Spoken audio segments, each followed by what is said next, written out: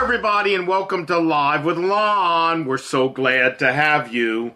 And we're still in John chapter 11, but we're going to finish it today. So, are you ready? Here we go. Let's pray. Dear Lord Jesus, I thank you so much for your word.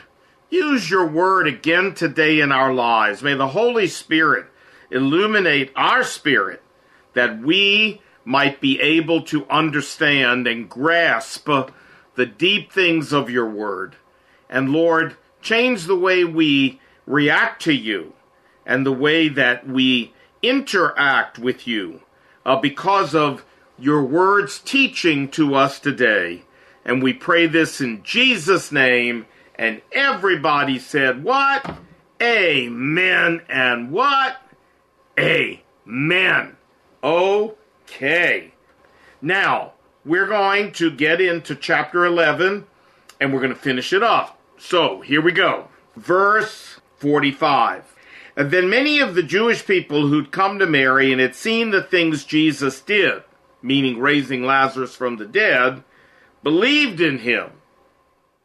But some of them went their way to the Pharisees and told them the things Jesus did.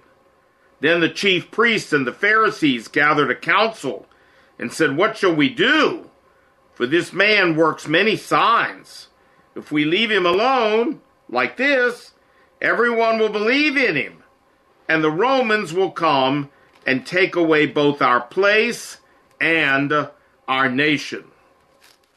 And one of them, Caiaphas, being high priest that year, said to them, you know nothing at all, nor do you consider that it is expedient for us that one man should die for the people, and not that the whole nation should perish. Now let me stop here and say, Caiaphas, this gentleman, we have found his remains in a bone box, an ossuary, in Israel.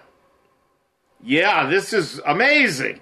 A few years ago, digging up for a foundation. You know, they bring a backhoe in Jerusalem and start digging for a foundation, and ain't no telling what they're going to hit. Well, they hit this tomb that had ossuaries in them.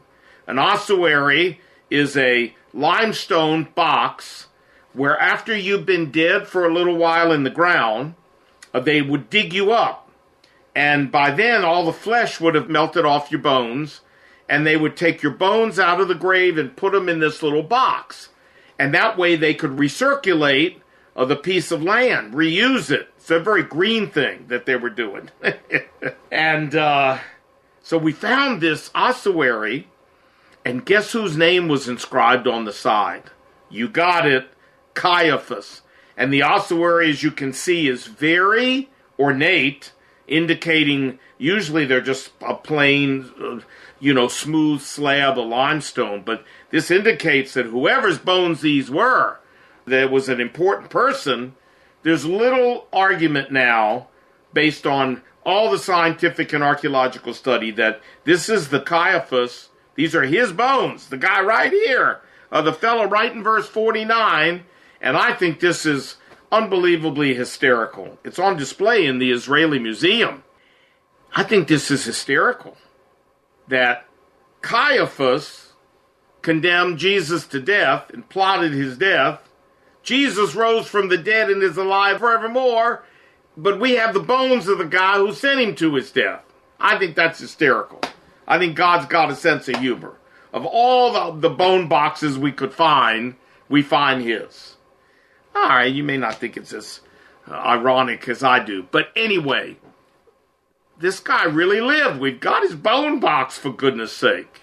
Now, in the museum, the bones aren't still in it. They've taken them out. But, of course this guy lived. The more we dig out of the ground, the more the Bible proves to be right. All right, let's go on with the story. So, verse 51, and Caiaphas did not say this on his own authority, but being high priest that year, he prophesied that Jesus would die for the nation. And not for the nation only, but also that he would gather together, Jesus, in one, the children of God who were scattered abroad. We don't have that prophecy anywhere mentioned except for here. We don't have the actual prophecy. Did God prophesy through an unsaved high priest? A prophecy that would come true about regathering the people of Israel to their land? I don't know. Was this a true prophecy from God or one Caiaphas made up? I don't know. Well, what exactly is going on here? I don't know. This is the only place it's mentioned, and I don't really know exactly what's going on with those, with this. But anyway, since I don't know what's going on, let's move on. And from that day on, they, the Jewish leaders, plotted to put him, Jesus, to death. Therefore, when you see a therefore, find out what it's there for. Therefore, because they were plotting to kill him, Jesus no longer walked openly among the Jews, but went from there into the country near the wilderness to a city called Ephraim. And there he remained with his disciples. And the Passover of the Jews was near. And many Jewish people went from the country, where Jesus was staying even, up to Jerusalem before the Passover to purify themselves. The Passover was one of the 3 festivals where Jewish people who were close, were expected to make a pilgrimage up to Jerusalem, to the temple. Then they sought Jesus and spoke among themselves as they stood in the temple, "What do you think? That he will not come to the feast? How can that be? How can he skip the feast? He's not that far away. As a righteous man, as a serious Jewish person, he should come to the feast. What do you mean? Where is he? He should come here with his miracles and show off that he's the Messiah. Where is he? Why isn't he here?" Now both the chief priests and the Pharisees had given a command that if anyone knew where he was, that person should report it, that they might seize him. The minute he shows up in Jerusalem, let us know, and we'll send an armed guard and we'll seize him. Now that's the end of our chapter. And you say, well, Lon, I'm not quite sure I see anything in those verses that form a so what for my life. Okay, well, let's just look here at the passage for a minute. In verse 45, we see that many people believed on Jesus when they saw Lazarus being raised from the dead. Well, I mean, I guess so. He just raised the guy from the dead. But there are always doubters. I don't care how much evidence you put in front of their face. It's why many of your relatives and friends and co-workers don't believe, no matter how much evidence you put before their face about Jesus, because they're blind spiritually and the Holy Spirit has not opened their eyes and they just can't see. I remember when I went to my my college fraternity reunion, and I got up and spoke and shared part of my testimony with my fraternity brothers who were there. You know, to this day, I'm shocked that so many of them who knew what an absolute reprobate I was in college, they had seen it with their own eyes, and now looking at me 52 years later with the Lord Jesus having changed my life, I'm shocked that a lot of them, it was like water rolled off a duck's back. I mean, I'm serious. Did they come up and talk to me afterwards about the Lord? No. Did they come up and even express their surprise and let a conversation begin about what had happened in my life? No. They didn't even seem to be the slightest bit affected by it. How could that be? You know, my conversion in many respects was similar to the Apostle Paul's. I went from being an absolute reprobate into being a follower of Christ. How could they not see and understand that? I don't know. But just like here, some of these Jewish people who saw Lazarus raised from the dead, just water off a duck's back. Yeah, okay, the sun just disappeared on me because I closed the blinds just a little bit. Okay, now the Pharisees, and in verse 47, they said, "What shall we do? This man works many signs many miracles. If we leave him alone, everybody's going to believe in him. And then the Romans are going to come and destroy our city. Because if they all believe in Jesus, then they don't believe in the emperor being God. And the Romans are going to take offense at that and come wipe out our city. Probably true. If everybody in Israel had believed, probably true.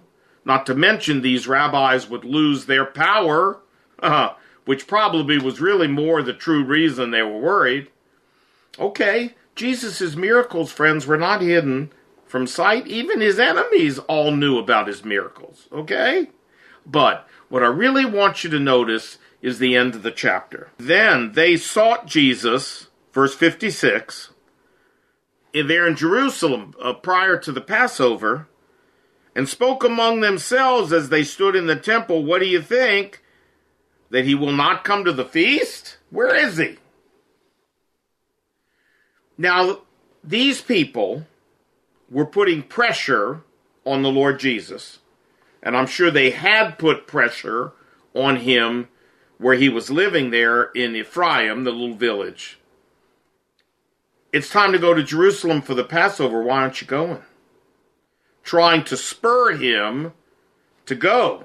I mean, he obviously wasn't moving and wasn't going, and they wanted him to go. They didn't understand why he wasn't going, and they were pushing him and pressuring him that it's time to go to Jerusalem. Everybody's doing it. You should be doing it. Why aren't you doing it? Now, was the reason because he was scared? I'll come to that in a few minutes as to why he didn't go. But in the meantime, I want to show you this is not the first time that people have put pressure on him. Look at John chapter 2, where Jesus turns water into wine. His mother, if you remember, comes to him at the wedding, and look at they've run out of wine. Now watch what she says. Verse 3 of John chapter 2. And when they ran out of wine, the mother of Jesus said to him, they have no wine.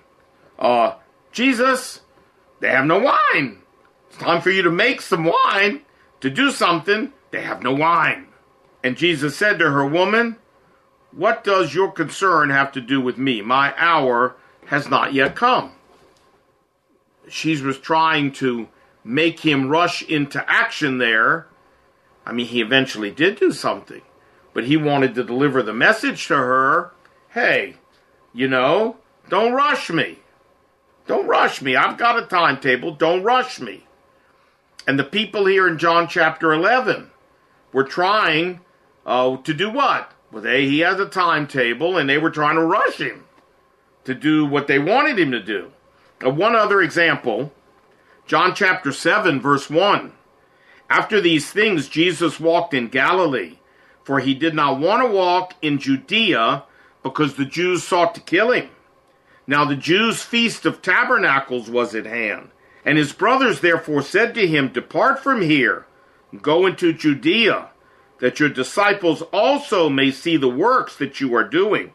For no one does anything in secret, while he himself seeks to be known openly. If you do these things, show yourself to the world. For not even his brothers believed in him. Then Jesus said to them, my time has not yet come. Verse 9, and when he had said these words to them, he remained in Galilee. Verse 10, but when his brothers had gone up, he also went up. Not in the open, but secretly.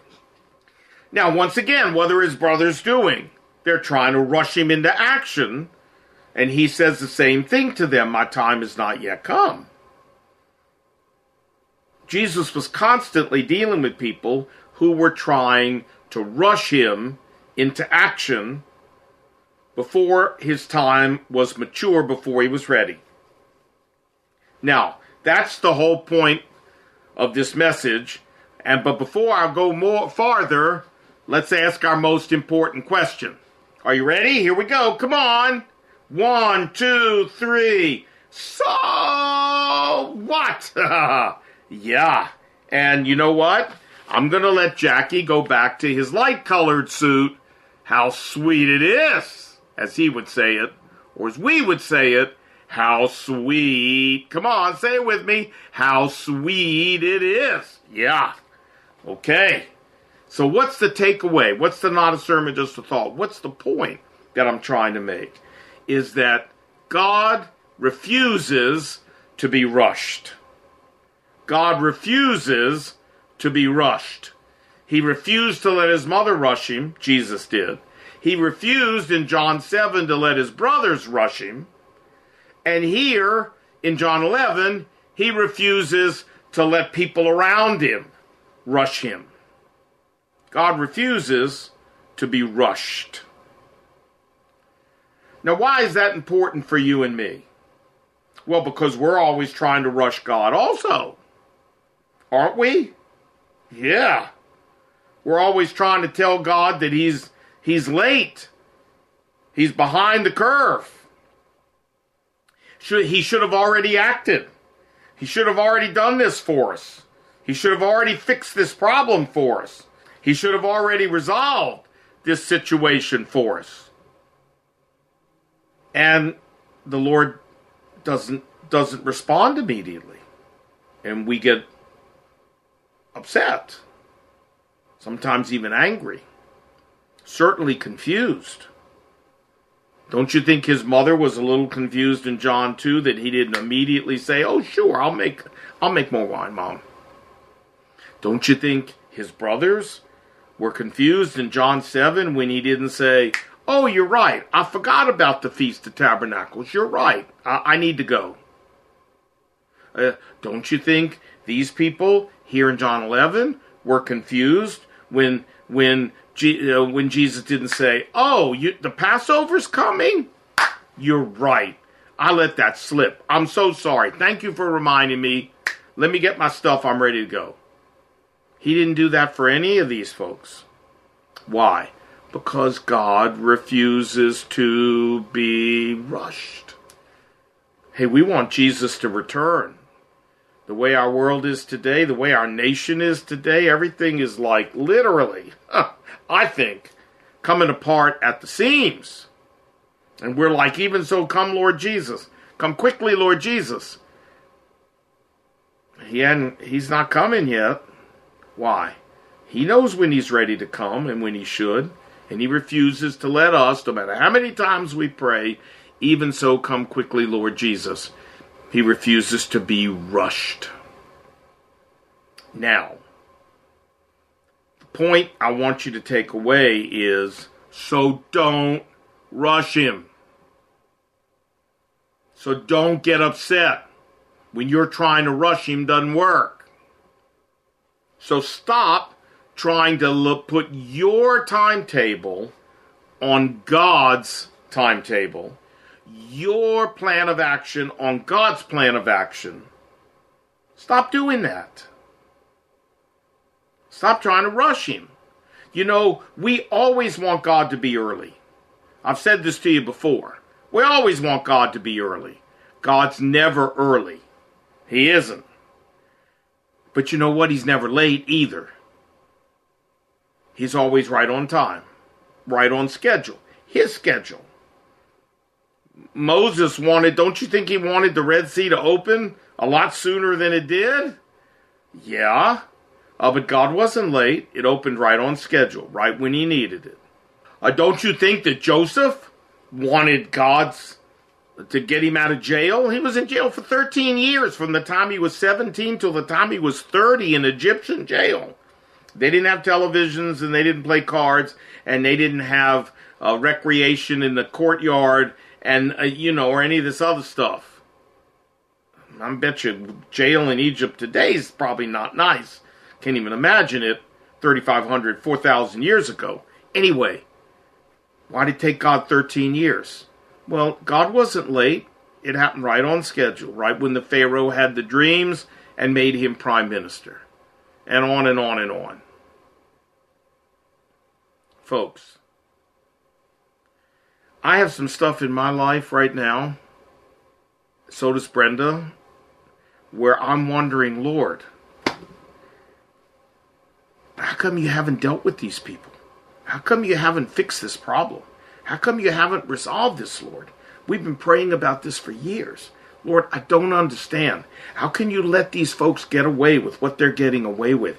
How can you let them go unconfronted and unpunished and unadmonished and undealt with for all this time, and they keep doing it, and they seem to just be getting away with it? How come you, Lord?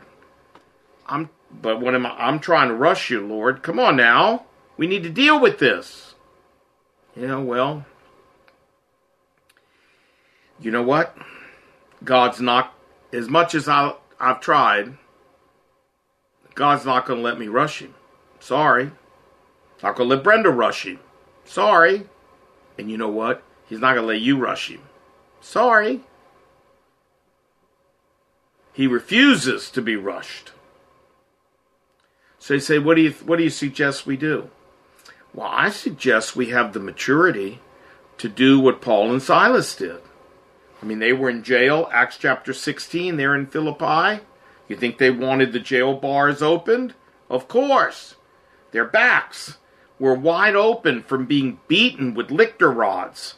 I mean, this is like lashes used to be on an English military ship, a Navy ship, where it literally ripped your skin wide open. And they were tied to a rough rock wall. I mean, I can't imagine. Nobody had treated their back. Nobody had put salve on it. They were just thrown in the jail, chained to the wall. I can't imagine the kind of pain and discomfort they might have been in. But they didn't try to rush God. What did they do? They gave it to the Lord, and they were at peace. They sat there and sang hymns until the angel came and blew the door off the prison. How about Peter? When he was in prison, earlier in the book of Acts, you remember? He was fast asleep. Why? Because he wasn't trying to rush God. He was completely at peace that God would do what God wanted to do when God wanted to do it. And even if he asked God to rush, God wasn't going to rush. And that he could depend on God's timing, and he went to bed. Fast asleep when the angel showed up. The angel had to wake him up when he blew the doors open. My point is, when we have the maturity to say, Lord, I'm not even going to try to rush you. I'm just going to be at peace. Then there's a wonderful sweetness that settles over our life. A wonderful calm that settles over our life. The peace of God that passes understanding settles over our life. And we're not fretting, we're not anxious, and we're not arguing with God, and we're not trying to twist God's arm and cajole him into action. We're just willing to wait because we trust him.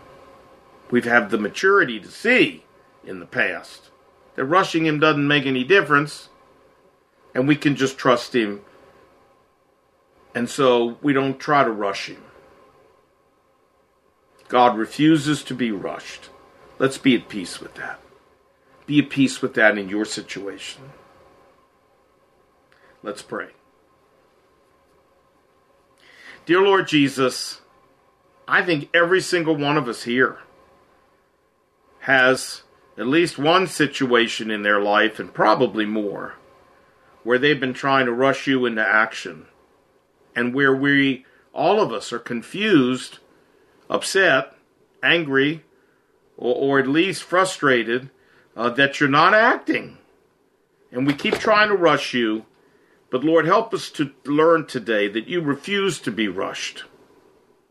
And if we'll just wait for you and be patient, and be at calm, and be at peace, that you'll take care of things, and that it'll be right on schedule. So Lord, take away all of our anxiousness and give us peace as we trust you and stop trying to rush you. And we pray this in Jesus' name. And everybody said, what? Amen. And what? Amen. Okay. Lord willing, and the creek don't rise next week. John chapter 12. and we bring the Synoptic Gospels back in as we approach the last week of Jesus' earthly life. Praise the Lord.